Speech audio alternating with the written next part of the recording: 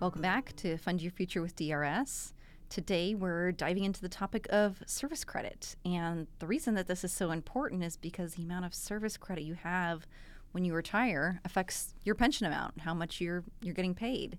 So if you miss some of those credits while you're working by taking time off for things like maternity leave or National Guard service, then you need to take some steps to restore that service credit. Seth, you said that especially affects teachers a lot. It's really common for folks in teaching to go take half a year off or a year off from employment or take a year sabbatical, and they will miss out on service credit, on the retirement credit for that time when they're away. I used to have a colleague here at DRS who would say that nobody feels like they've got too much service credit when they retire. Everybody always wants more. That's especially true for people who are close to retirement. It's like when you're thinking about retirement in your late 50s or 60s, you're looking for all the service credit that you might have missed.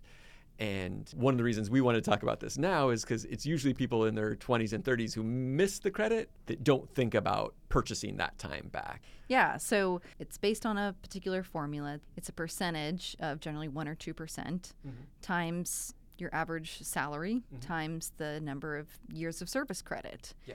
And so this particular number creates how much DRS is going to pay you each month of your retirement. I always like to think about like simple sort of ways. If you have 25 years of service credit and you're a Plan 2 member, so you're going to get 2%. Yeah. Times the years you work, times your average salary. So 25 years times 2% is 50%. So you're going to get 50% of your average salary. Nice. So when you think about that in terms of just the years you have, it's a pretty straightforward. You just double the number of years you have. That's the percentage of salary you're going to get. And one thing that oftentimes confuses people about service credit years, because we talk about service credit years, is people think they have to get to a round number. They think I have to get to 25 years or to 20 years or 24 years. And one of the things we want to make sure people realize is that we prorate. For every month you work more than 90 hours, you get a service credit. Yeah. And so if you have 4.5 years, you're going to get, well, actually, that's not good because you're not vested, because you'd only get 9%. If you work 6.5 years, yeah, exactly. Then you're going to get 13%. So that's the way to think about it. For a lot of people, they want to get to a round number. They think I started work in April, so I want to end work in April, or whatever that mindset is. But the service credit is really month by month. We look at each month a person works. If they worked more than 90 hours, they get a full credit. That's as simple as it is. Yeah, and I think this is a great point to say that if you're curious how much service credit you've accrued, you can actually go into your online account, log in, click on service credit, and it shows you a full chart of all the months, and hopefully you just see a little number 1 for every little month that you see in there. But if you do see some zeros, there's obviously some options where you can go in and restore that service credit. I'm glad you mentioned that chart, because it in some ways it's like the most boring thing you can look at. If you've had a very super consistent career and just worked every month, it is just all ones. Yeah, you might see some halves, you might see some quarters, you might see some zeros, and those are months where you didn't earn a full service credit. And for some people, that makes sense. They're a part-time employee or a seasonal employee, and so they might work less than 90 hours. If a person works more than 70 hours but less than 90, they'll get half a credit. If they work some hours but less than 70, they'll get a quarter credit. So for some folks in some positions, that totally makes sense, that you're going to see this kind of fluctuating amount of credit. But for a lot of folks, if they're working more than 90 hours, they'll see 1 month. Now, if you take a break, if you take a couple of years off employment, you're not going to have any credit during that time period as well. And so that's something to be aware of. That's credit that you can't purchase back.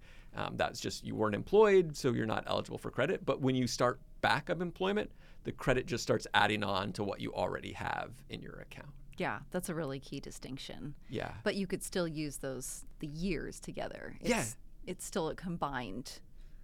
That you said, like looking at that number of in your retirement years, how many years you actually worked for the state. So if you worked there for 10 years and then you took a 5-year break and you come back and you work for another 5 years, you're looking at 15 years. That's exactly right. I think sometimes people forget about that they have that credit kind of in the bank. Yeah. This comes in, I think, a lot of times when people come back maybe from a second career, or, they worked for a few years as a teacher, and then they went and did something else, and then in their 40s and their 50s, they come back to teaching, and they like, oh, that's right, I still have those 2 or 3 years. And so that just picks right back up. And I think that's helpful for people to remember that, like, they're not losing out on anything because they took that break. It's just starting back up where it stopped. But yeah, we really wanted to talk about today about those breaks while you are working. Yeah. Whether that's paternity and maternity leave or a sabbatical or an on-the-job injury where a person might be out off of work and not using leave, vacation leave or sick leave, and what happens in those cases. Definitely. Yeah, so let's jump into that a little bit about how to restore the service credit. So say that I go onto my online account, I look at all those little grid and see that I have a couple of zeros for my service. How would someone go about restoring that particular credit? It depends a little bit on why you are off of work, on what the steps are going to be. But the first step always is to contact DRS. Yeah. And let us know, hey, I'm missing some service credit during this time period, and here's why. I was out I got called up for National Guard duty, or I took a 3-month sabbatical, or whatever that reasoning is. Let DRS know and let us know that you're interested in repurchasing that credit that you missed. Mm-hmm. And what DRS will do at that point is we'll reach out to your employer and ask, in most cases, like, what would your salary have been had you worked? And we'll confirm why you were out on leave. And then once we get that information back, we'll provide you as an employee with a bill for how much it would cost to purchase that service credit back. And that can really vary depending on how long ago it was. There can be interest accrued on it. In some cases, you only have to pay back your portion of the contributions. In some cases, you have to pay your contributions and your employer's contributions. So we can provide you some kind of rough estimates of what those costs could be and give you a sense. I think one of the things that's really hard for people to make that purchase back is that you were off of work during that time. So you didn't have salary coming in. You don't have earnings. And so it makes it more difficult to find the funds to pay for that lost service credit. You're like, I'm already struggling with whatever is going on, possibly. And so I'm not interested in purchasing that time back now, which is a very rational decision when you're in your 20s and 30s. And then a person in their 50s or 60s is like, oh, I really wish I had 2 or 3 more months of credit because I'd like to have a little bit higher of a pension. Oh, yeah, exactly. And I think that's where it's good to kind of look at it and say, okay, this is going to affect my pension later when I retire. So like you said, even though it may be a large bill, if you're looking at how much you're getting paid as a pension over your lifetime from age 65 to when you pass away, that could be a huge amount of money. Yeah, it really can. It's one of the things we've talked about a number of times on the podcast is about like helping your future self out. And that's really what you're kind of doing by saying, hey, I'm going to take this sacrifice and pay this bill now. Mm-hmm.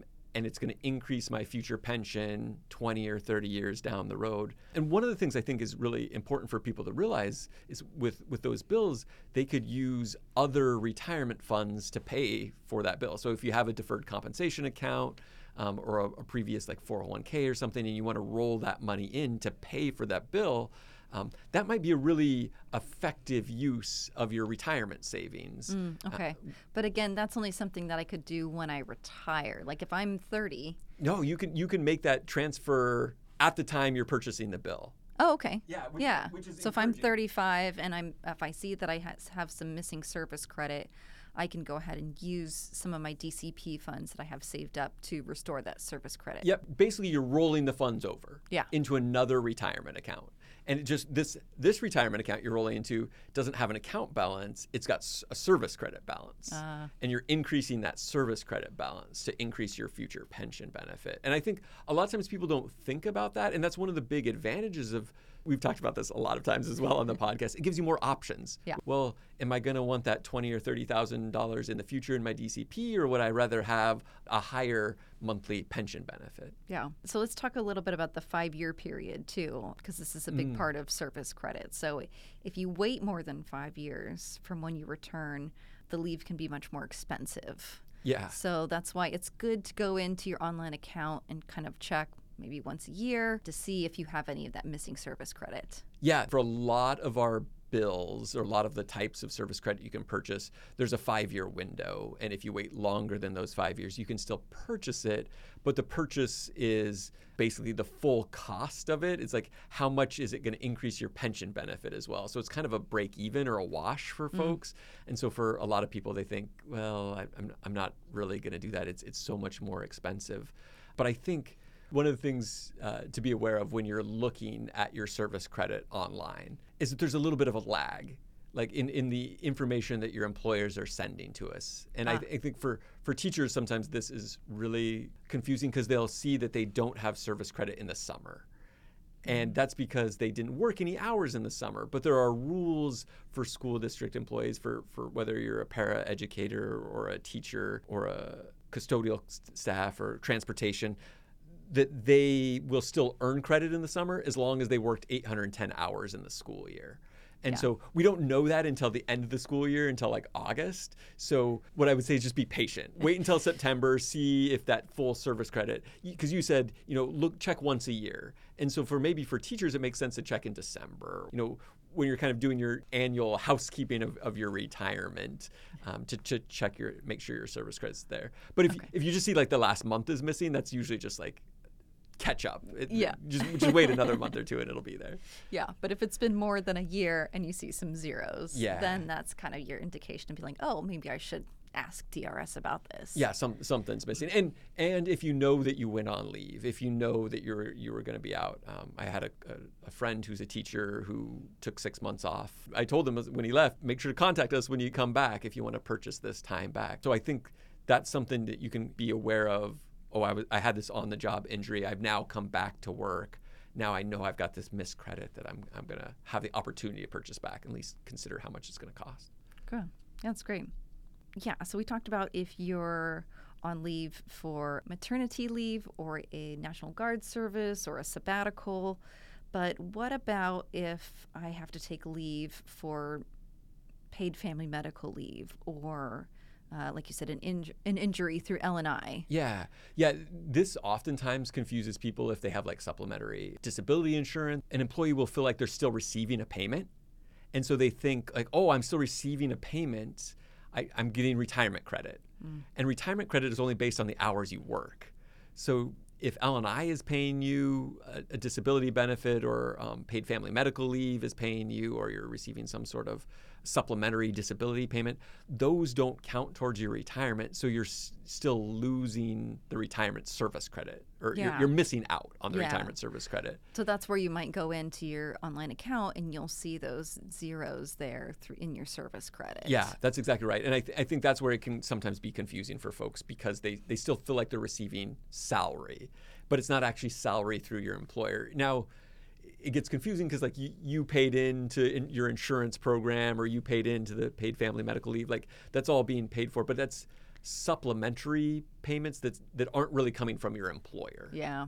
So I think that's really something to keep in mind. And once again, it's a reason people sometimes forget about the retirement piece. They're like, oh, I'm still receiving a paycheck, but it's not my paycheck from my employer for hours worked or for vacation leave or sick leave.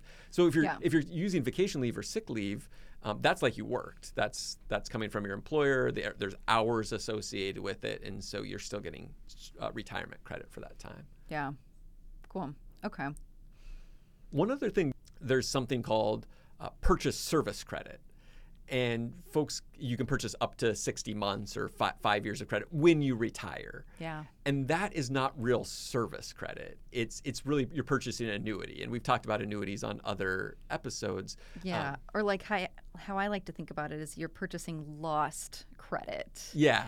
Like I can't retire at 50 and buy 5 years of service credit and say that I retired at 55. That's exactly right. It's sometimes referred to as airtime. It's not like real time, but really it's just you're exchanging only at time of retirement. You're exchanging some lump sum of money for a monthly benefit.